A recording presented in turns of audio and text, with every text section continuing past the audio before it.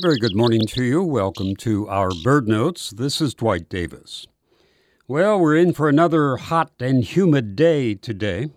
With this unrelenting heat, we know the precautions at this point.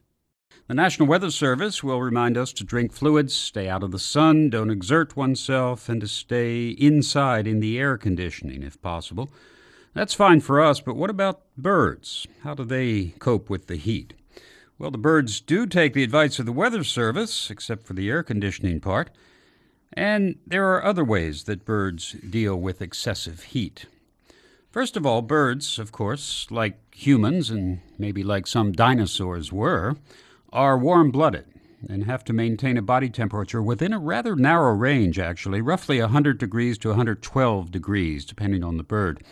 Unlike humans, though, birds have no sweat glands. They cannot cool their bodies by external evaporation of water. However, birds have an internal type of cooling system that releases heat and moisture through the respiratory system. This internal radiation, by the way of the lungs and the air sacs, is in operation when you see a bird with his bill open, panting. Some birds take panting a step further by a process known as gular fluttering. The skin of the throat is quivered rapidly, while the blood flow to that area is increased. This works obviously for birds with fleshy throat pouches like pelicans and cormorants. Some cooling is provided by reversing the tactic used to stay warm in cold weather. Feathers, as you know, are wonderful insulation because they can very effectively trap air when they're all fluffed out.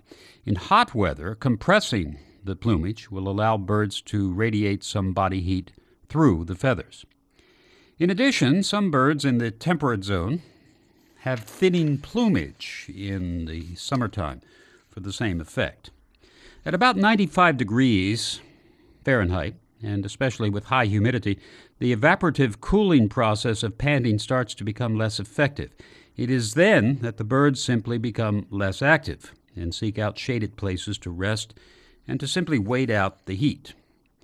There's also one more strategy for cooling that is as untidy, shall we say, as it is effective, and it might not come as a surprise that it is practiced by the less than fastidious vultures, as well as by the wood stork.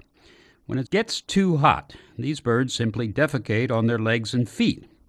It works very well to help cool the body. And in the kind of heat and humidity that we've been experiencing lately, whatever works should be employed. It could very well be a matter of life or death for birds.